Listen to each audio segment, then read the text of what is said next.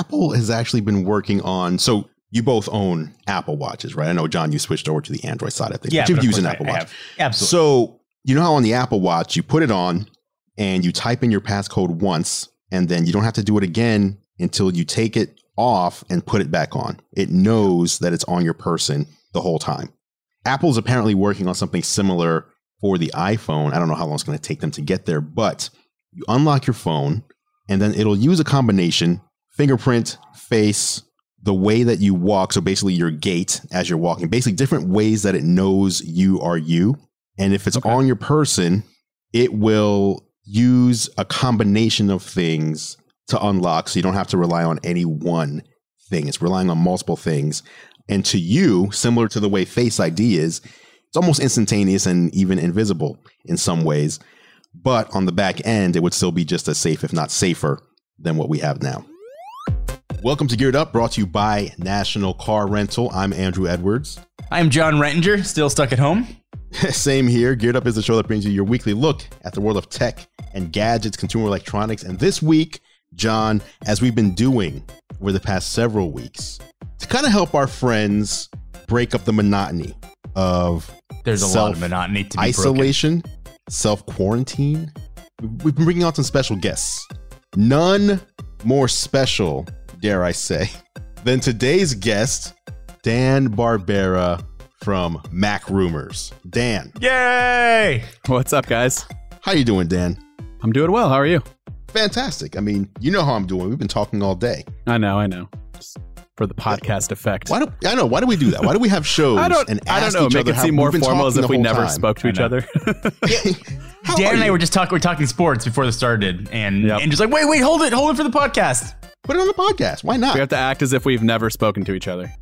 No. Listen, you guys were talking about things that I don't know anything about because, admittedly, I'm not the biggest sports fan. If I do watch a sport, it's typically going to be the NBA. Big XFL fan. It's just big XFL fan for like 3 weeks, though. I think those days are behind now. Andrew. It's gone. I was like, you know what? Here's something new. Let me get in at the front end. So then there's no crazy legacies or rivalries that I need to be schooled on. I'm here from the beginning. Makes sense. And I got the season tickets, 10-game season, so 5 games. After 2 games, everything gets shut down. No more games are happening. And I'm talking 2 home games. There were away games, but the home games. So I got to go to 2 out of 5.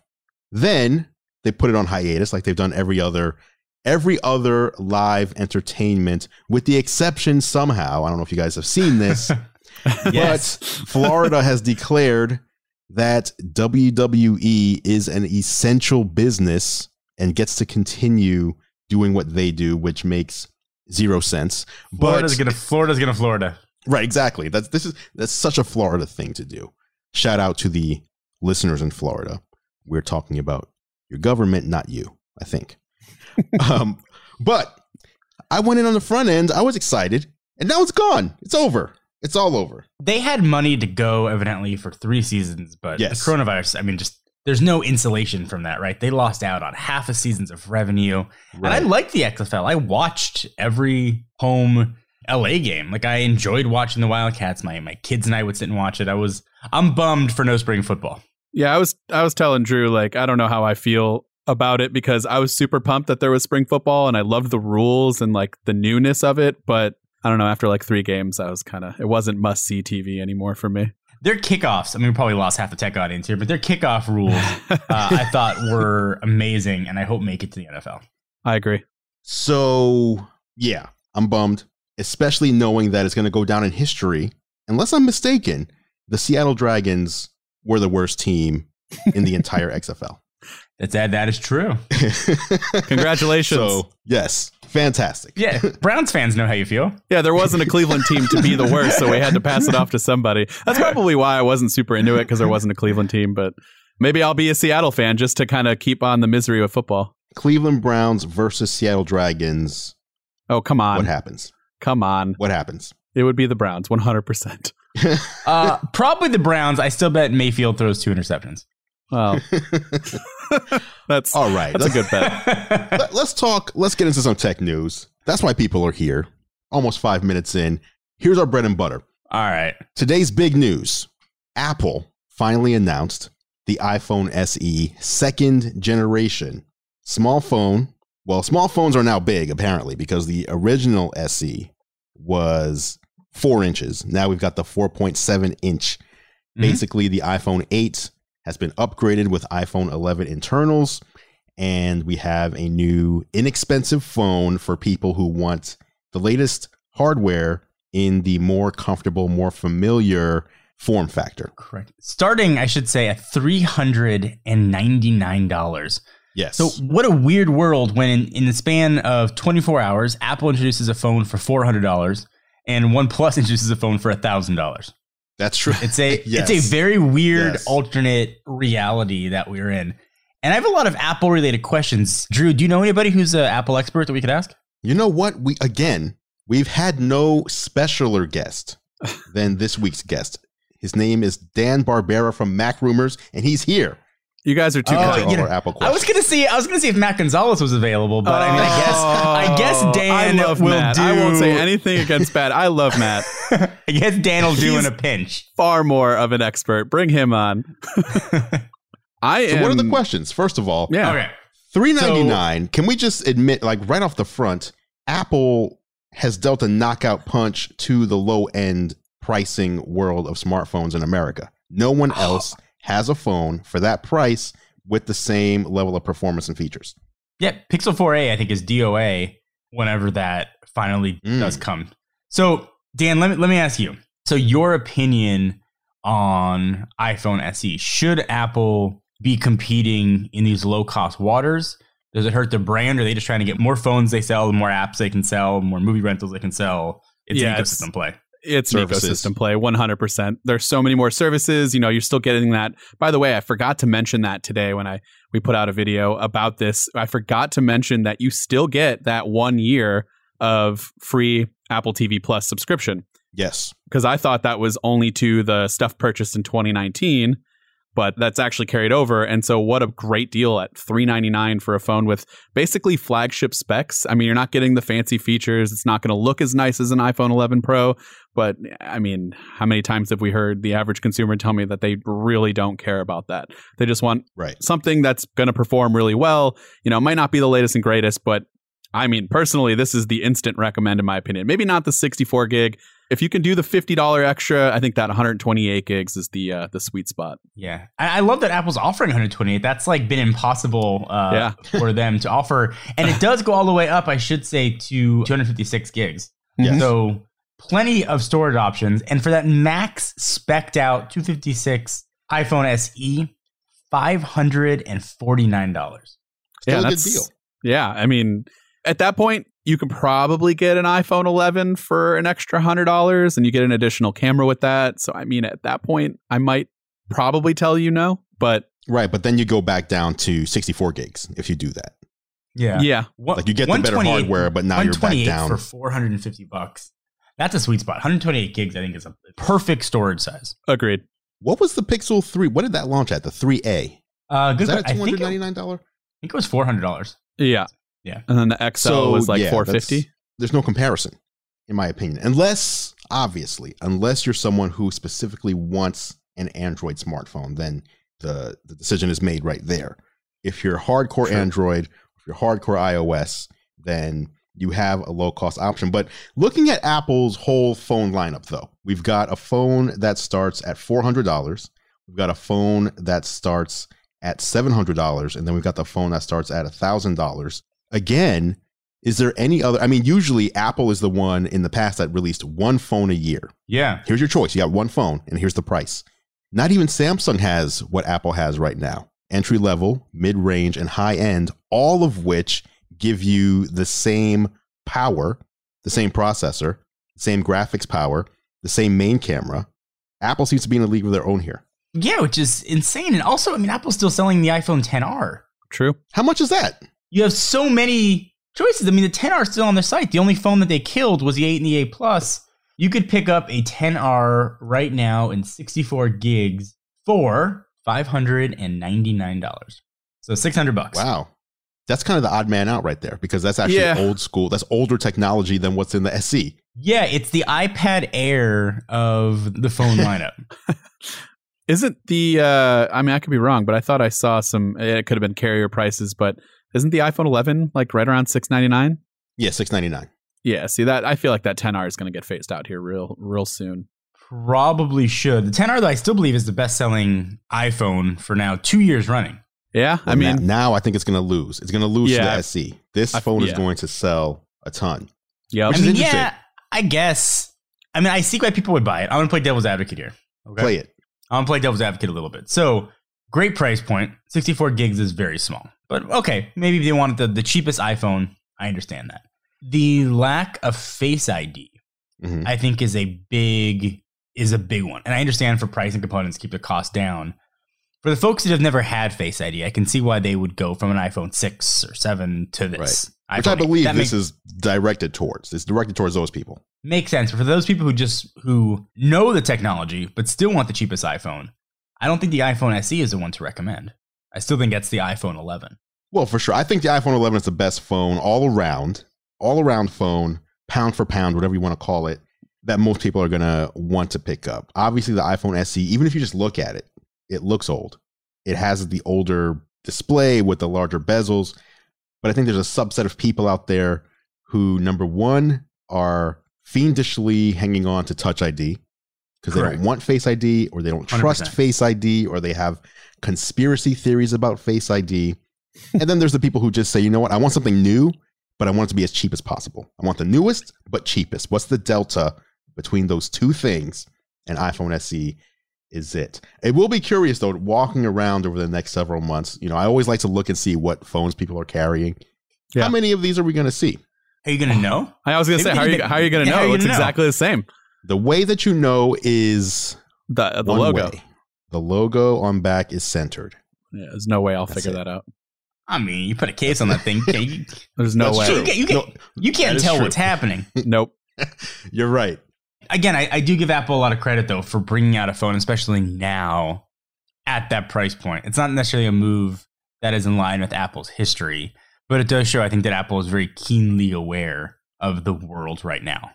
Yes. Although this is the second generation SE, and they did have an SE 4 years ago at the same $399 price point.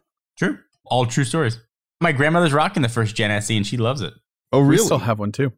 She loves it. Yeah. I had to bust this.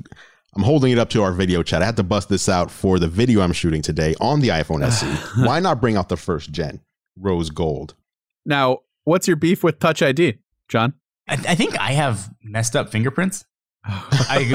Maybe I have I'm fingerprint deficient, but any fingerprint readers never work as well as they should. Nothing's perfect, but I'm always putting my finger on. I always have to put a passcode in. So Face ID, face unlock that the iPhone has, the Pixel has, and some of the LG phones have, has been amazing. It's made life a lot easier for somebody whose fingerprint stuff just for some reason never worked that well. Interesting. I feel like my face is messed up then because I'm having the opposite experience. I mean, we didn't want to say anything. You're a guest on the show. True. It's okay, guys. We're all friends here. It's fine. No, but I feel like the Face ID you could fix issues with that a little bit easier, right? Like your face is your face. Like you could scan it again. But if your thumb doesn't work, I mean, you can't do anything about that, right? If your ridges on your thumb aren't deep or something. Sure. So my issues with, and this is a hill that I've died on a lot with Touch ID. Now my solution is that I'd like to see them do, if they can implement it well, like a lot of these in-display fingerprint sensors that you see on like S20s and you know, the OnePlus, they're good. They're not great. If Apple can do what Apple does and perfect it and be later on like they usually do, I would love to see that in conjunction with Face ID to where you have that fail-safe, because it still is slightly quicker to put your finger down than having to swipe up and do the passcode kind of thing. I always feel like I go way too fast and I miss it and I got to do it again. But my biggest things for me are when I'm lying in bed, my pillow or something might be covering a little part of my face. I got to kind of get up. And then, you know, when you're on your desk, you got to do that awkward hover over your desk to get it to, unless, of course, you can pick it up. But the whole point of tapping on it and seeing a notification, being able to actually read the content if you have that privacy like lock on it where you can't see what's going on until you authenticate, that's the issue for me. And so I would welcome Touch ID if I could. So I'm probably not going to use the SE as my daily phone because I'm just not used to something, you know, that small. But I'd love it on What's like the next iPhone 12. Apple has actually been working on, so you both own Apple Watches, right? I know, John, you switched over to the Android side of things, Yeah, but you've of used course an Apple I Watch. have. Absolutely. So you know how on the Apple Watch, you put it on and you type in your passcode once, and then you don't have to do it again until you take it off and put it back on. It knows that it's on your person the whole time. Apple's apparently working on something similar for the iPhone. I don't know how long it's going to take them to get there, but you unlock your phone and then it'll use a combination, fingerprint, face, the way that you walk. So basically your gait as you're walking, basically different ways that it knows you are you. And if it's on your person, it will use a combination of things to unlock. So you don't have to rely on any one thing. It's relying on multiple things. And to you, similar to the way Face ID is, it's almost instantaneous and even invisible in some ways. But on the back end, it would still be just as safe, if not safer, than what we have now. I mean, I'd be on board with that. Yeah, I'm in. Make that happen. Yeah. Yes, please do, Tim. So before we move on to the next topic, just so we cover it, because I think all we talked about was we have a new iPhone. It has the iPhone 11 internals and an A13 chip. You have the same 4.7-inch Retina display, Touch ID, as we just mentioned, wireless charging, gigabit LTE, Wi-Fi 6, 4K recording with extended dynamic range now at 30 frames per second, 4K 60, non-extended dynamic range, stereo video recording. So it's not just a new phone with a new processor and graphics. They put a whole bunch more in when compared to the iPhone 8. And the best part, I think, for a lot of people, the battery is now rated at 13 hours. So they've removed the 3D touch layer like they've done with the other phones, and they've been able to put a bigger battery in there. I think it's the, if I'm not mistaken, the largest battery or the longest battery time that they've quoted, 13 hours. Wow. The phone's going to go all day. Yeah. Especially at that resolution for your screen. Right. I feel like whenever Apple adds something amazing like this, they always do one thing to like take it a step back. So does they this phone have does this one have like a 30-pin connector in it? I mean, is that how this charges? Hey, as we have wireless charging and you got Lightning, they did their thing. The other thing Apple announced today, not as big of an announcement, but previously the new Magic Keyboard for the iPad Pro, the 2020 edition, and will also work with the 2018 edition, was set to ship and be released in May, and it is now available to order today, and it's going to start arriving this month here in April. Have you guys been using, I know, John, how much you love your iPad Pro 2018 version. Dan, I do. I love my iPad. Where you at, Dan? Oh, I'm right there with John. I love my iPad. I want it to be, I don't want to carry a MacBook Pro whenever we go to events or travel or anything. I don't want to carry that at all. I just want to have one device in my bag to where I'm on the plane and I can watch movies and do the tablet-y stuff. And then I can use LumaFusion or whatever new app is out there, hopefully in the future, maybe Final Cut. And I can edit my videos. And the only thing missing for me with that was that keyboard with the trackpad built in, the inclusion of everything. I don't want to use my Apple Pencil for majority mouse things. Right. And I don't like touching my screen all the time. I like that I can do that if I need to. But I've been so hyped on this, and I'm hoping it's not a huge disappointment. I don't think it will be, just because we kind of got the feel of what it's like to use the trackpad and the way it works and the cursor and everything with the 13.4 release, and you use your trackpad too. It works fine. So I'm assuming it's going to be just like that. And then now we have a scissor switch keyboard. I'm assuming that's also going to be very much in line with what you get on the MacBook Pro and the new MacBook Air. So, I mean, what is there not to like? Now, except for the floating hinge, I still have reservations about that, because I don't know about you guys, but I don't think it's very good. And it's not a floating hinge, but the way the magnets work with the iPad Pro on the Smart Folio keyboard, I don't think that's very good. Obviously, lappability, that made up word that we all use, is that a real word? That's Panos Panay. He made that up. Yeah, Microsoft word. Microsoft. Okay. Yeah. So the lappability is not great with that. They obviously touted that it's super improved compared to the Smart Folio keyboard. So that's my hope, is that it's basically a laptop. And I know people are like, why would you want that? Just buy a laptop. But Dan, let me ask you a question before I talk about the Magic Keyboard. Sure. As iPad fans, and I'm unabashedly think the iPad is probably the most perfect product, the iPad Pro, the most perfect product Apple's ever made. Sure. Do you see a difference in your use case between your 18 and your 20 iPad Pros? No. Like at all? And I use my iPad so much. I was so excited for the new one. I'm like, well, this is going to be faster. It's going to be a better battery life. I can't see in anything that's come out thus far, any difference whatsoever. I mean, no. So I guess I'll let you know in like a month when I start editing more videos on it. And maybe I'll edit videos on the 2018 and see how well that works and if there's a difference that way. But my guess is I don't think it's going to be anything super noticeable. So by all means, if you're listening out there and you have a 2018 and you're like, should I get the new keyboard and the new iPad? Just get the keyboard, man. Just don't even worry about the 2020 right now. I don't think you need it. That's my take on it as well. I'm probably going to return my 2020, which is a big bummer. But I think the only thing is, and it may not be a big deal to many people. However, faster graphics. Mm-hmm. If you're a gamer, you get faster graphics on the newer version, up to 20% faster graphics. And then you have the LiDAR sensor, which currently doesn't do much. However, I think it's released now on the iPad, so developers can start getting into it so that by the time the iPhone is announced and released, there's content for the iPhone.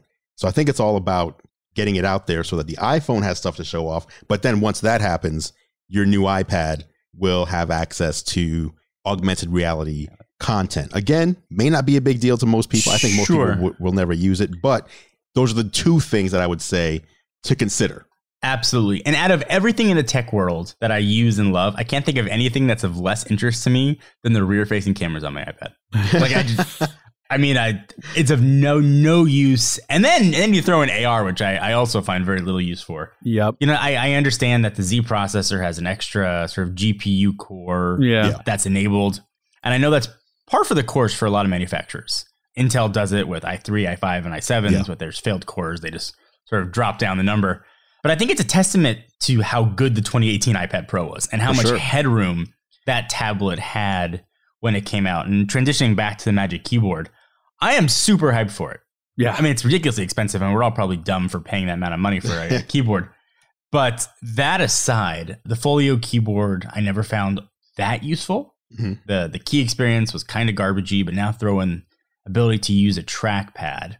And presumably what we'll get with really the second gen of iPad OS, whenever that comes out, I think is when you'll start to see the real power of what that can be. And that might be a point where you see the difference with the 2020 iPad. We're like, okay, maybe I should have kept it, or maybe I should buy the 2020 to get this killer feature in iPad OS 2. You know, maybe Final Cut Mobile will only work on that. Who knows? But I'm excited. I mean, the combination of a real keyboard, a real trackpad, which I know all laptops do have also, but in the iPad form factor is very cool, and one I am certainly looking forward to experiencing. I think your take on like it's probably dumb of us to spend $350. If you look at it in this way, the way I've been looking at it, if you have, I've never used the 11, so I'm personally talking on the 12 point. Used it? No, I have. I mean, I picked it up. I've tried. I think you and Kevin both had it, and I've tried it. Like, but I've never 12.9. I love 12.9. Yeah, I'm the bigger screen guy, especially since I use that primarily for like consuming content as well. It's my main thing for when I travel. I watch tons of stuff on it. But for me, the way I look at it is if you have a 12.9 inch, you're going to need a keyboard. You will need some sort of keyboard case. It doesn't make any sense not to have it. So most keyboard cases out there run you on average, I would say about $200 for the 12.9 inch. So factor in that you're going to get most likely a very good key experience this time around. You're going to get better lappability. Man, I sound like such an Apple shill right now. You're going to get better lap. You're going to get the lappability, hopefully, and the hinge is better from what they're saying. And then add in the built-in trackpad. Is all of that worth an extra $150? To me, yes, 100%. Sure. That's the way I looked at it. Fair points, and I'm with you on the 12.9. I'm putting this out in the world. I would love a 14-inch iPad Pro. That's so big. Jeez. We said that about the 12.9 too. I know. I would be that guy who buys it too, and I'd be like, well, this is ridiculous, but then I'd never not use it. I actually have both iPad Pros because I feel like they are two totally different products, the 11-inch and the 12.9 inch. And actually, it's a 13-inch, and for some reason, Apple calls it a 12.9 inch because they don't want to say it's a 13-inch for some reason. It sounds too big of a number. Using the two, like the 11-inch to me is a tablet. I can carry it around. I can hold it in my hand very comfortably. I can read very comfortably. When I go up to the 12.9, I feel like that is the horizontal, setting it up in a stand, kind of like what Dan said, and using it similar to a laptop. It's not that comfortable to just hold casually. in my opinion. Are you guys just using it like a tablet as well? Just holding it in your hand, carrying it around in portrait orientation? No. And Dan's like, no, I can't do it. I can't lift it. I try. I do. I do it. I don't like it. That's why I've had many, honestly. So when the new ones were announced, or even before we knew they were coming, I had it set in my mind, set in stone, that I'm going to try the 11-inch this time. Because, I still had the other one, and I was very fortunate enough to where if I don't like the 11-inch, I could just use the 12.9-inch from 2018. It's still very good. There's no reason to really upgrade, like we've said, unless you really like the stuff on the back. But then they announced the keyboard and everything, and it became more of an actual, this is a full laptop replacement now for me, 100%. I want the bigger screen. So that derailed my plans of going 11-inch. How about the Apple Pencil? You guys use that? It's a whole other story. I lost mine. How do you lose the Apple Pencil? So that pretty much gives you your answer right there. It's somewhere in my backpack. It sticks to the side of the iPad. Yeah, but mine's actually stuck. See, I'm using my iPad for this video call, so I stick it right there. But I don't know. If I was a student, it would be amazing. But I have no reason to really write anything. I'm not very good at drawing. I use it on Procreate to make some titles and stuff that I can export. Those are pretty cool. Unprocreate? No, in Procreate. What did I say? In Procreate. In Procreate is what I meant to say. Got it. I was like, that's a new one. I was like, so check out that app. Yeah, you're a few years behind for that one to be useful, my friend. Don't Procreate. Yeah, that ship has sailed. Yeah. All right. So that's the iPad Pro, Magic Keyboard. You can order it now, shipping later this month. Okay, before we take the first break, one last story real quick. John, I know you're not, I tried to talk about gaming a couple weeks ago and you were like, yeah, I don't care. I have children. I have no time for anything. I'm not trying to talk about this. But now Dan's here. And the Xbox One X, which is the most powerful game console currently shipping in the world, which was $499, has been dropped to $299.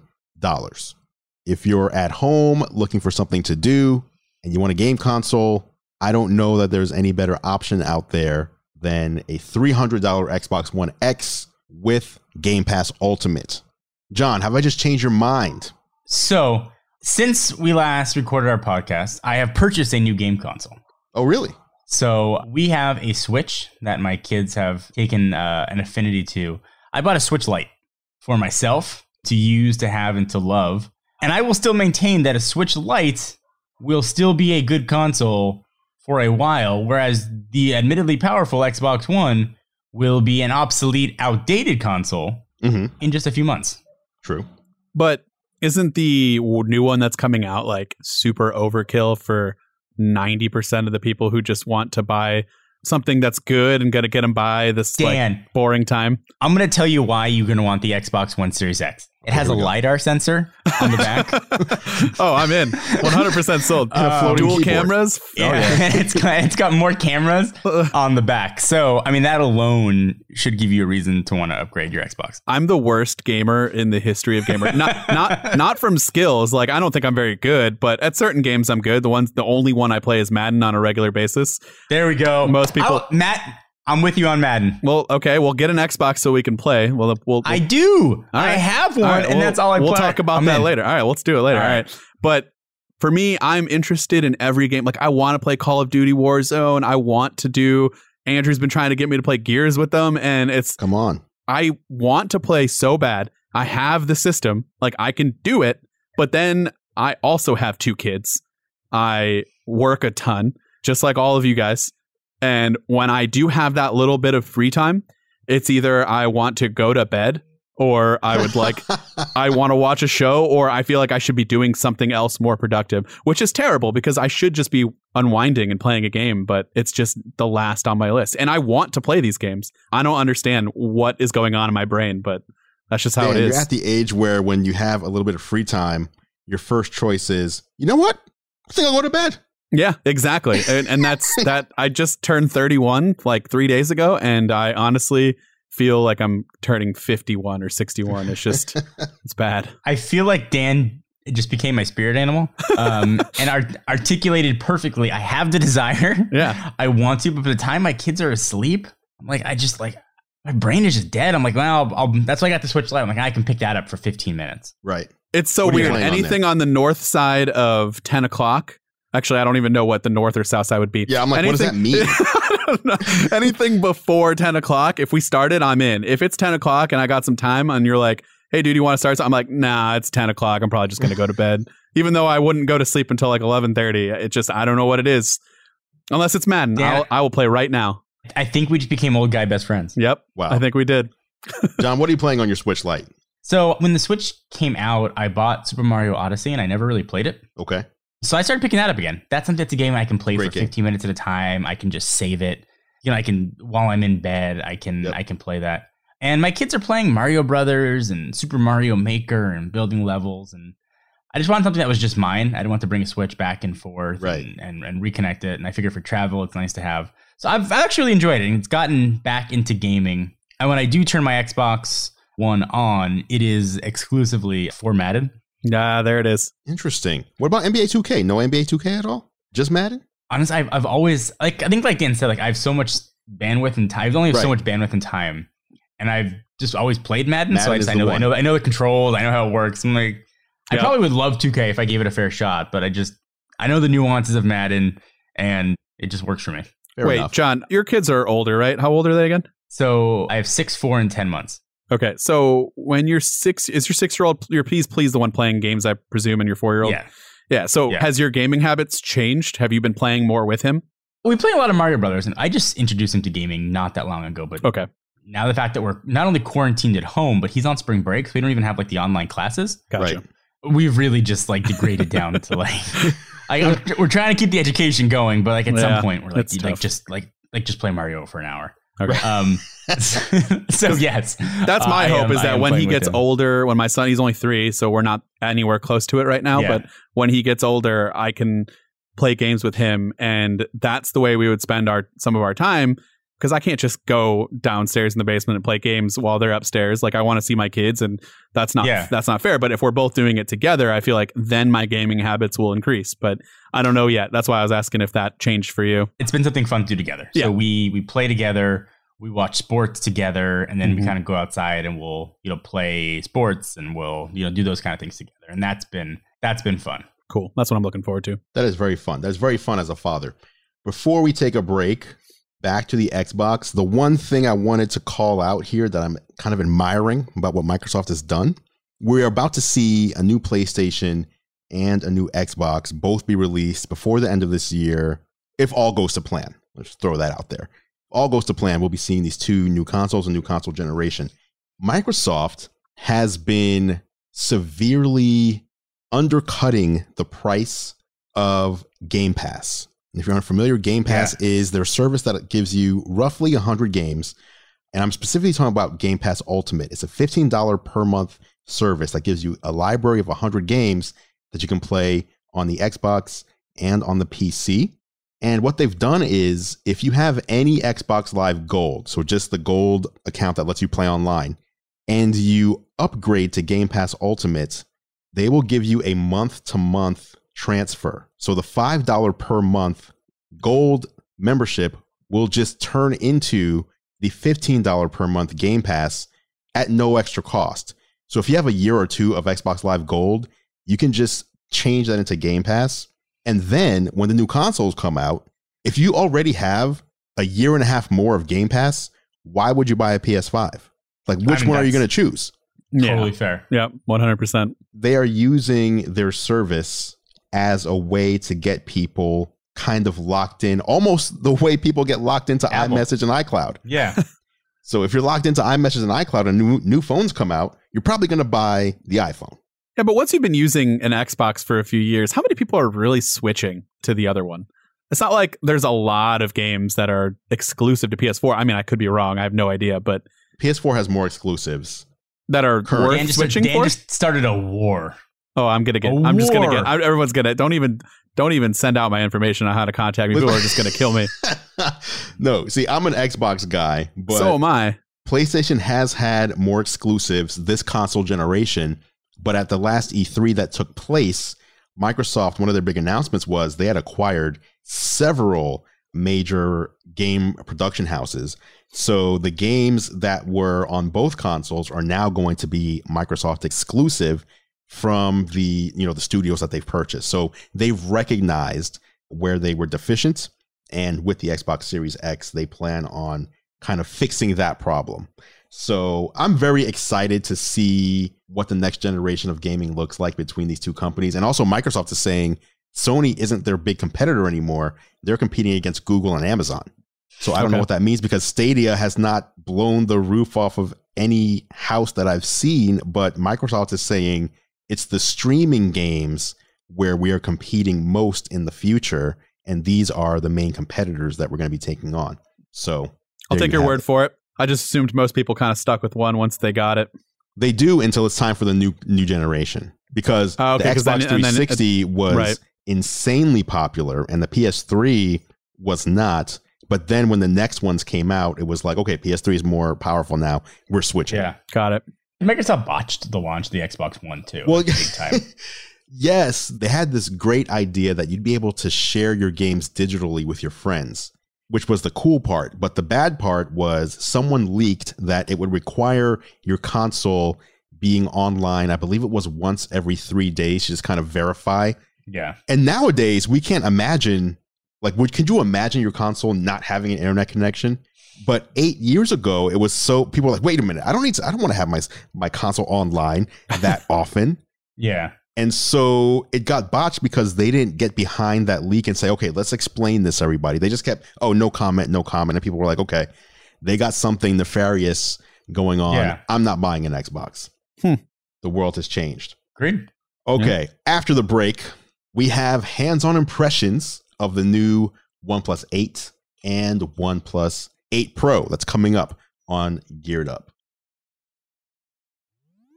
Welcome back to Geared Up, brought to you by National Car Rental. I'm Andrew Edwards, and it is now time for the National Car Rental story of the week. As you know, Geared Up is sponsored by National Car Rental. And if you don't know, I also do a show with National Car Rental on YouTube called Technically Speaking, where I bring you the latest, my picks for the best tech for business travel. Whether you're business traveling or even whether you're going for leisure travel, there's a lot of tech out there that can make your travel more efficient or even more fun. You can check these episodes out at the nationalcar.com control center or go to youtube.com/nationalcarrent. The latest tech puts you in the driver's seat. National Car Rental's Emerald Club will keep you there. Once again, big shout out to National Car Rental for sponsoring Geared Up. All right, time for the National Car Rental story of the week. The OnePlus 8 and OnePlus 8 Pro have been officially announced. This took place yesterday. I got my devices today. Dan, you got your devices. I haven't even opened mine. I think you had I saw a seafoam green phone in your hand a little while ago. By the way, nicest color of all time.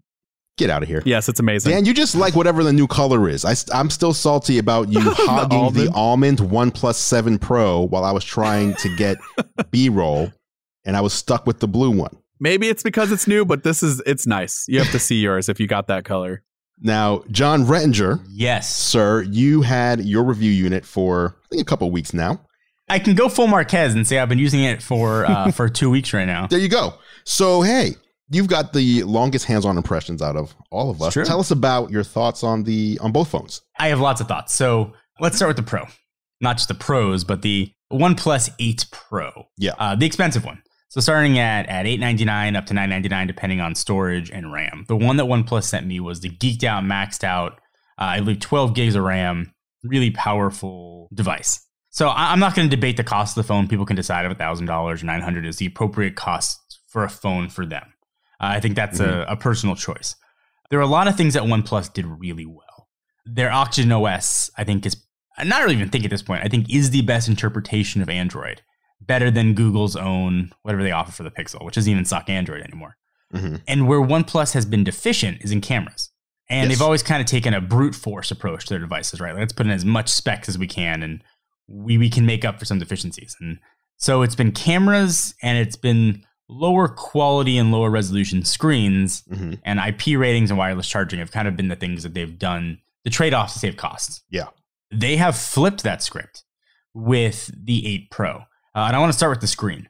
I think all of us will probably readily, and Dan may be partial to the iPhone 11 Pro screen, but Samsung displays, and these are displays that not necessarily Samsung made, but that are on Samsung flagship phones, I think are the best displays on the planet.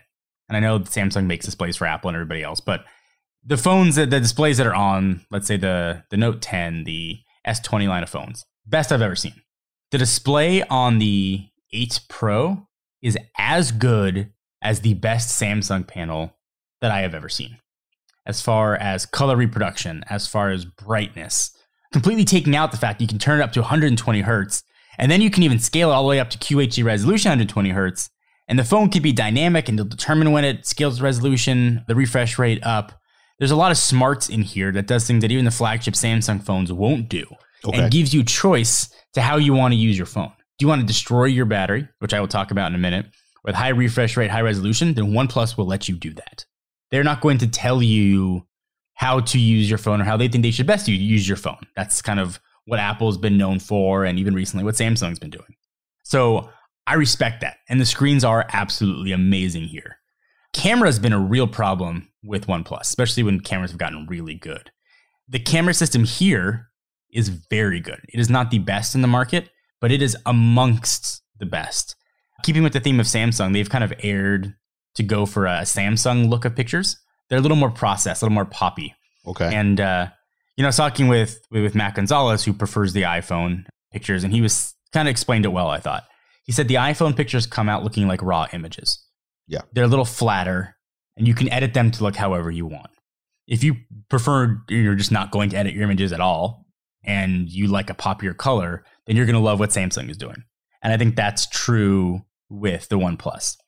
And is there like a beauty mode that's always applied like we're seeing with Samsung, or is it? No, not even beauty for like facial smoothing. I mean, it's like greens look brighter. I didn't see any weird facial smoothing. Greens look brighter, reds look, colors just look more vibrant. Like you've already sort of ran it through a filter almost.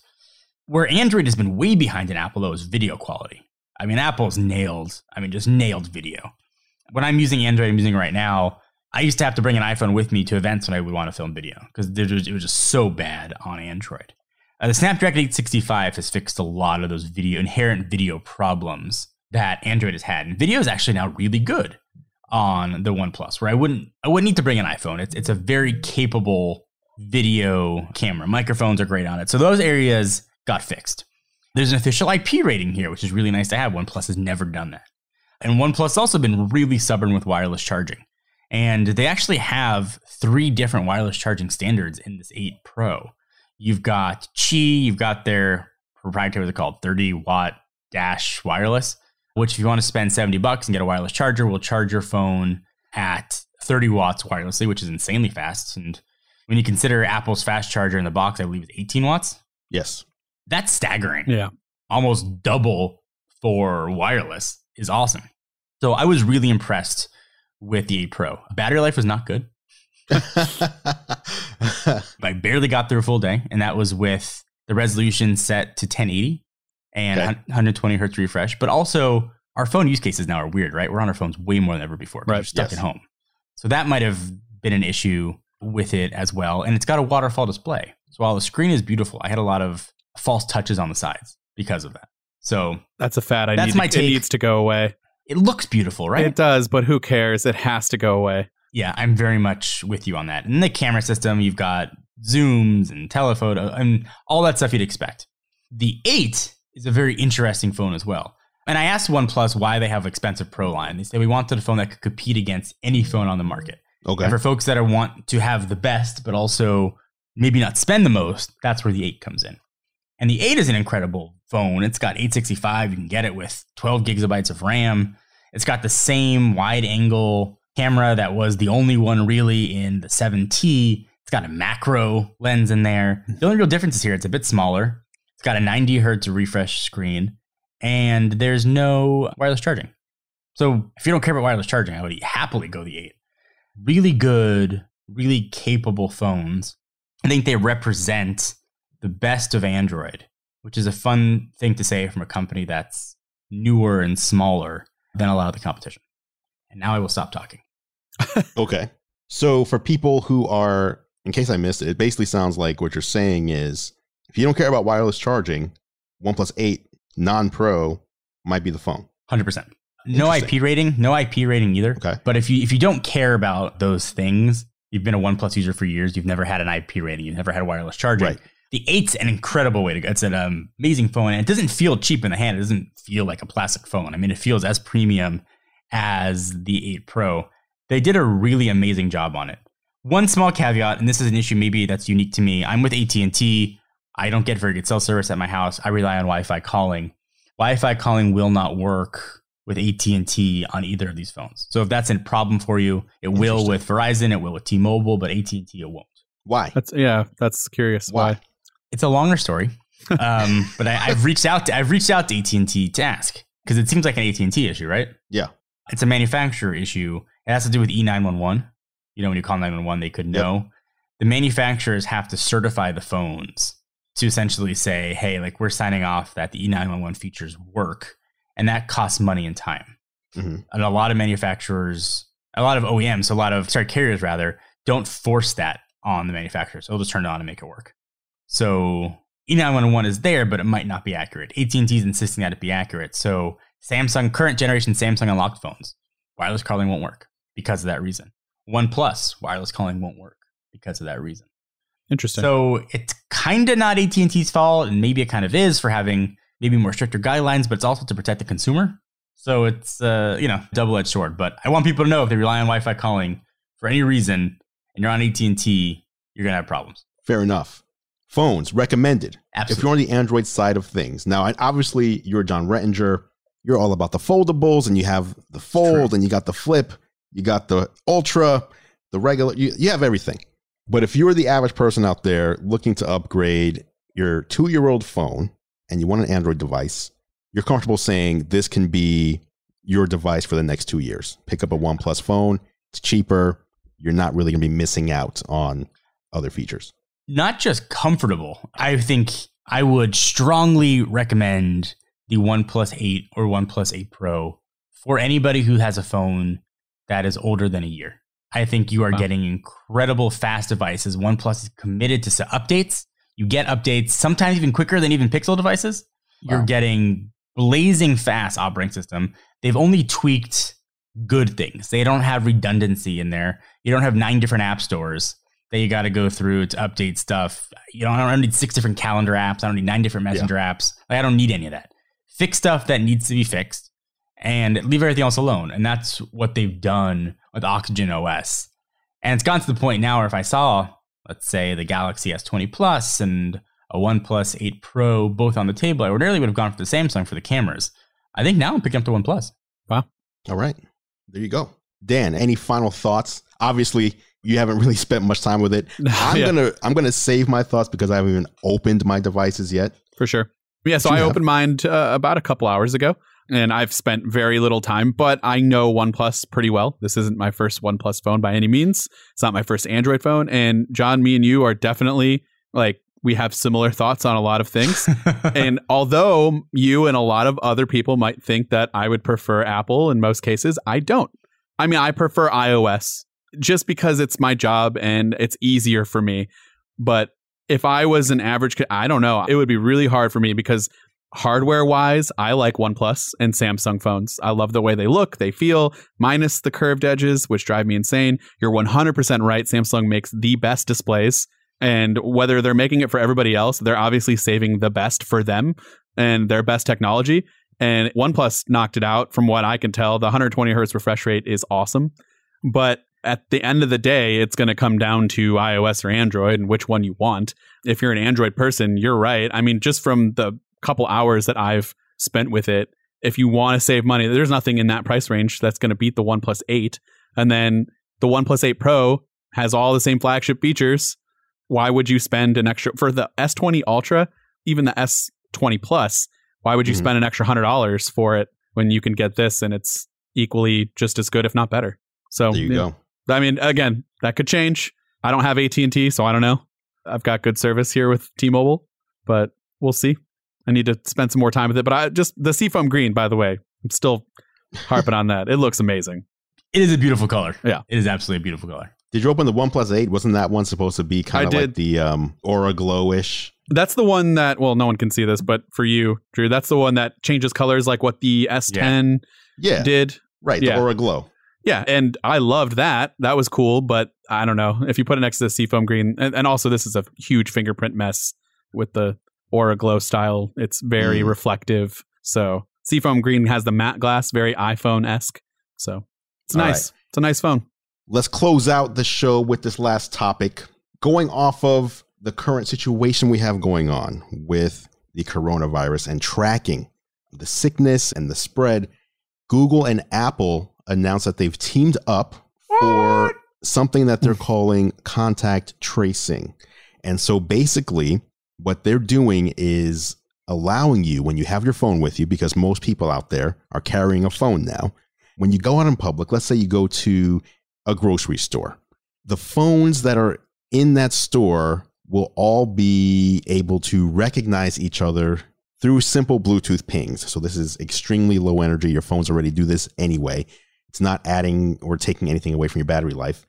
If someone later reports in an app on their Android or iPhone that they have gotten the coronavirus, they can log into the app, say they've gotten it, and then it will send a notification to anyone else who has that app who was in the same location as that person within the past, I believe it's up to 2 weeks or something like that. So basically, you go to the supermarket, in 3 days, you might get a notification that says, hey, someone you were near in the past 4 days has been confirmed to have the coronavirus, so you may want to go get checked out. It doesn't tell you who, though, right? It just doesn't tell you who. It doesn't tell you have been anything. The only thing it tells you is where. Here's where it happened. Here's the location. Here's a map. That's it. Andrew, you could have used this app in college, huh? Oh, I wasn't going to say it, but I was thinking it. That's it, though. What do you think? A lot of people are worried about privacy. Now, both companies have said, again, this does not identify who you are, doesn't identify anything about your phone, anything about how you use your phone. It's a simple Bluetooth ping. That's it. It just says, hey, someone near you this many days ago at this location. That's it. This should, in theory, help people know when they've been exposed and should help. And I think this is where people are getting tripped up. Help government know where the hotspots are and how the disease is moving and how it's, decreasing, etc. Are you guys comfortable with this? Would you install this on your phone, or would you kind of shy away from it? I'm 100% in. I have the app on my phone. Oh, you already have the app? Really? I have the COVID-19 app on my phone. I can show you guys. You guys can't see it at home. As he unfolds the Galaxy Fold. But, I mean, it's there. And if you're worried about privacy and being tracked, then don't carry a phone. Right. That's it. I mean, is really, otherwise, anything you have is just a feeling of privacy. Right. You don't have privacy at all. I have no problem anonymizing my information to help some sort of greater good. Yeah. I would love to know if somebody I was in contact with had coronavirus. I have kids at home. Dan's got kids at home. I'd want to know. Right. So I have no problem with it. This isn't being forced down anybody's throat here. It's if you choose to opt into it. And I hope that people choose to opt into it. The whole idea of how we can stop the spread of the virus once the curve is flattened is when you can track back exposure to who and where, becomes a lot easier to self-quarantine people instead of being like, well, I don't know. Right. Well, yeah. And then you can go get yourself a test if you think like, oh, I was in that area, very close proximity to these people. I should go get a test and immediately put myself at home so that I'm not spreading it. That, again, That's the whole theory. I'd even go one step further. I would volunteer myself for you all to know my name as to who it was, because show a picture. If you interacted with somebody at the grocery store and maybe you saw an old friend and you gave them a hug or shook their hand, which I hope we stop at this point, stop doing that, because that is just something we really need to. I don't need to hug, and it's not anything against you. At this point in my life, I don't want to get sick. And obviously with everything going on, I don't want this to happen to me. So how about you just don't be offended when I don't want to shake your hand? Dan, I have been saying that for weeks on this podcast, that I hope if anything changes from this culturally, we stop shaking hands. Yeah. Yes. When I went to Japan the first time 2 years ago, it was such an interesting difference from the US. Number one, they don't shake hands. They bow to each other. Mm-hmm. Great. But number two, everybody, whether you're sick or not, and I'm not saying everybody, but it felt like 80% of the people there They just walk around wearing masks in public. And the reason behind it, I feel like in America, it would be because I don't want to get sick. I'm going to wear a mask. In Japan, it's because I don't want to get you sick. So everybody there, the culture is so flipped. They don't want to inconvenience anyone else with their problems. So they wear a mask just in case, even if they're feeling fine. So when I came back, it was one thing that struck me. I was like, number one, it would make a lot more sense if we weren't obligated, like socially obligated to touch each other when we meet someone, whether it's a hug, whether it's a handshake, whatever it might be, and spread something from one person to another. But number two, I wish it was just cool to wear a mask. I hate getting sick. I have to travel all the time. I'd love to just wear a mask to the airport and on the plane, but I would always feel like people are just going to look at me and think something's wrong with me. Right. Like they're going to be scared and think, oh, he must be super sick. When it's just like, no, I'm trying to protect you and me. So hopefully going forward, we can retire the handshake, but also hopefully we can just wear a mask. It's just cool. No big deal. Or, I mean, if you don't want to wear a mask, that's fine, but don't judge or think that anybody else has a problem because they're wearing one. They're just being respectful. Like, even if we're at that point, if you don't want to wear a mask, like, we're not going to force you, but just don't be irrational about your thoughts about other people wearing one. Can I throw this out there as maybe I can be the jerk? I'm sure you guys have seen it. People in cars, when they're the only ones in the car, it's just them driving and they're wearing masks. That's a little, it's a little extreme. Like, I mean, like, I'm sure you've seen that, right? I'm like, I just want to ask, like, what? Yeah. My only thought was like, what's happening there? If you got the windows down and someone who, by the way, people are still spitting, so like you spit out the window. Maybe that is what they're afraid of. Like, they don't want that stuff coming in. Just rolling in their car, windows closed, like rocking a mask by themselves. Yeah, that to me is okay. I guess I'm doing what I don't want people to do and judge, and that's a little strange. But I'll try to be open minded. Listen, I was doing that the other day by accident. Oh, okay. I put my mask on because I was going outside, checked the mail. And I was like, oh, I got to run over to drop something off to ship it out. Got in the car. I forgot I had the mask on. Like 3/4 of the way to the shipping place, I was like, why am I wearing my mask? And I took it off. But I did feel silly. But I think some people are just like, you know what? I'm just putting it on and I don't want to put it on, take it off, put it on. I'm just going to leave it on. Okay. Leaving it on. Fair. Maybe they don't want to touch it. Interesting. You're wearing your mask to go outside to check the mail and like in your own area. That's right. Oh, see, I'm not even doing that. I feel like now I'm behind. I'm not either, in all fairness. Okay. I will notice. I will mentally say, you know what? I'm not going to touch my face for the next 5 minutes. And then like 22 seconds later, I'll just I just touched my, my cheek or whatever. So leaving the mask on when I go to check the mail, because we have one of those central mailboxes where like everybody's mail is at one spot. Okay. So I got to go over there, open the thing. Am I touching someone else's mailbox? Who touched this? Who touched that? Oh, I touched my mouth by accident. So I'm just like, let me just leave the mask on. That's a good call. Drew, can I tease something related to this for the next episode? Oh, of course. Please. Tomorrow morning, I am going, assuming that they'll have them available, to get an antibody test. Whoa. Oh. Nice. For coronavirus. So I will share my results of my antibody test. The only way I could test positive is if I have had coronavirus and perhaps didn't know it.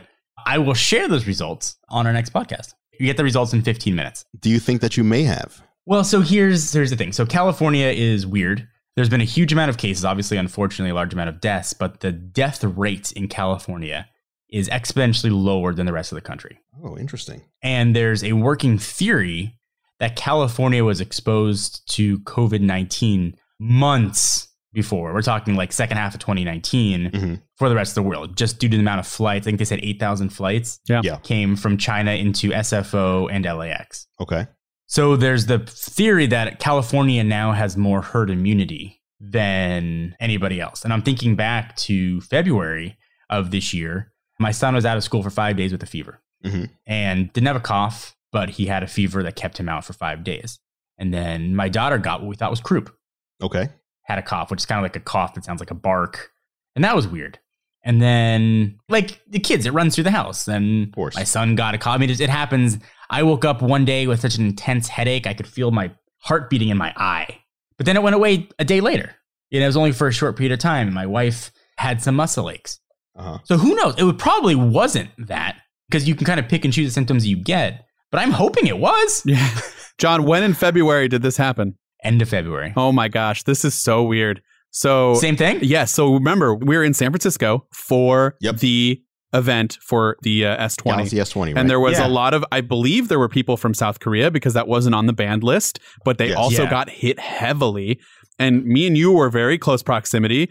And I got home 14 days later, exactly 14 days later from when I got home, my son had tested positive for flu B. Now, people will be like, oh, he got flu B, that's it. Yeah. My buddy, one of my best friends, roommate from college, is a doctor, and he said 15% of the people that test positive for the coronavirus have also tested positive for flu B. So I should say, though, I didn't get it until it went through everybody else in my house. Okay, so for me, I didn't have anything. Yeah. But my son got it. He had 104, 105 degree fevers forever. We couldn't break it. Terrifying. Yeah. And he had a horrible cough, which we thought was croup because he had it before, but it sounded different. And he physically couldn't breathe. We had to get him breathing treatment, got him a little bit of oxygen at the hospital.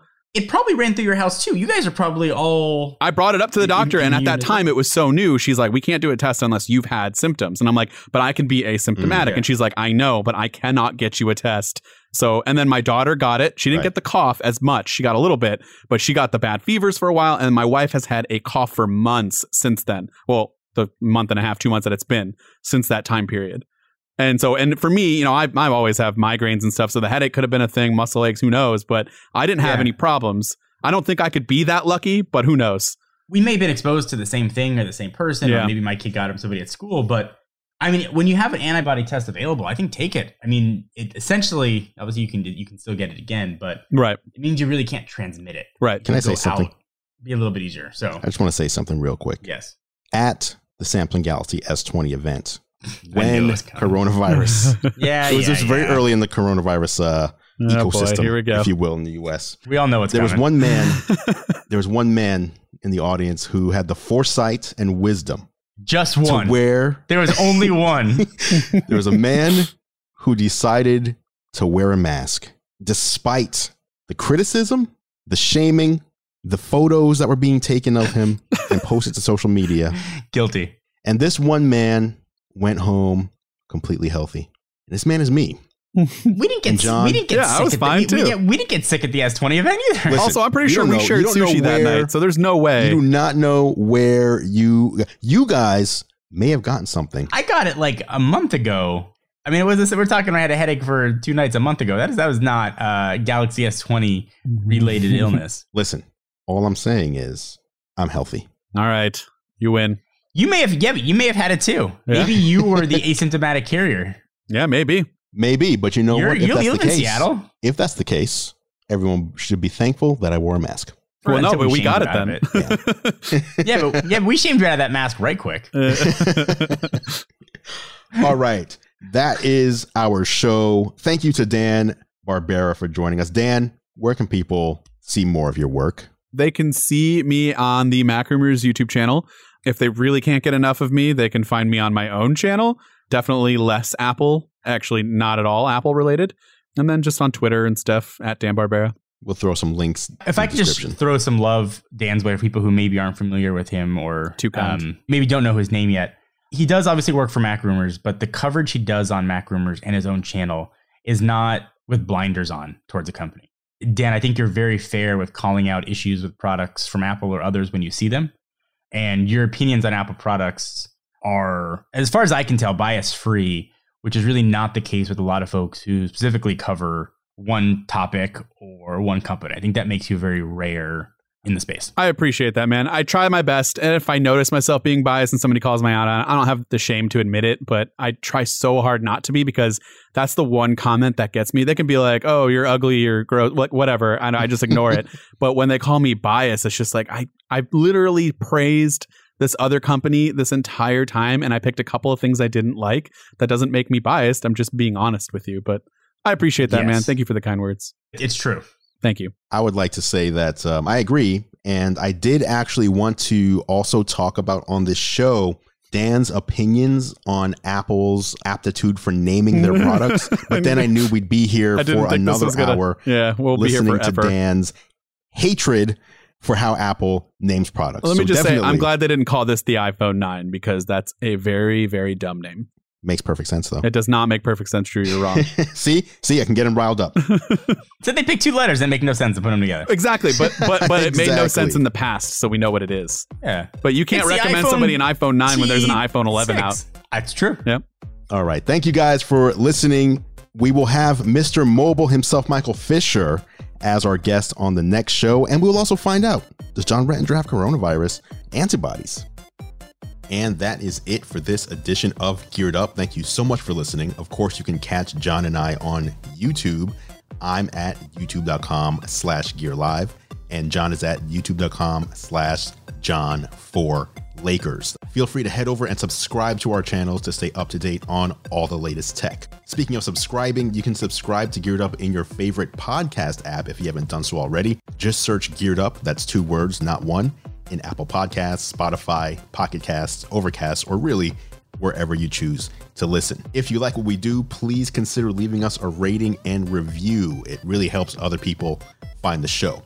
Geared Up is a Gear Live podcast, and you can see more from us at gearlive.com. Thank you so much for listening. For John Rettinger, I'm Andrew Edwards, and we'll catch you in the next episode.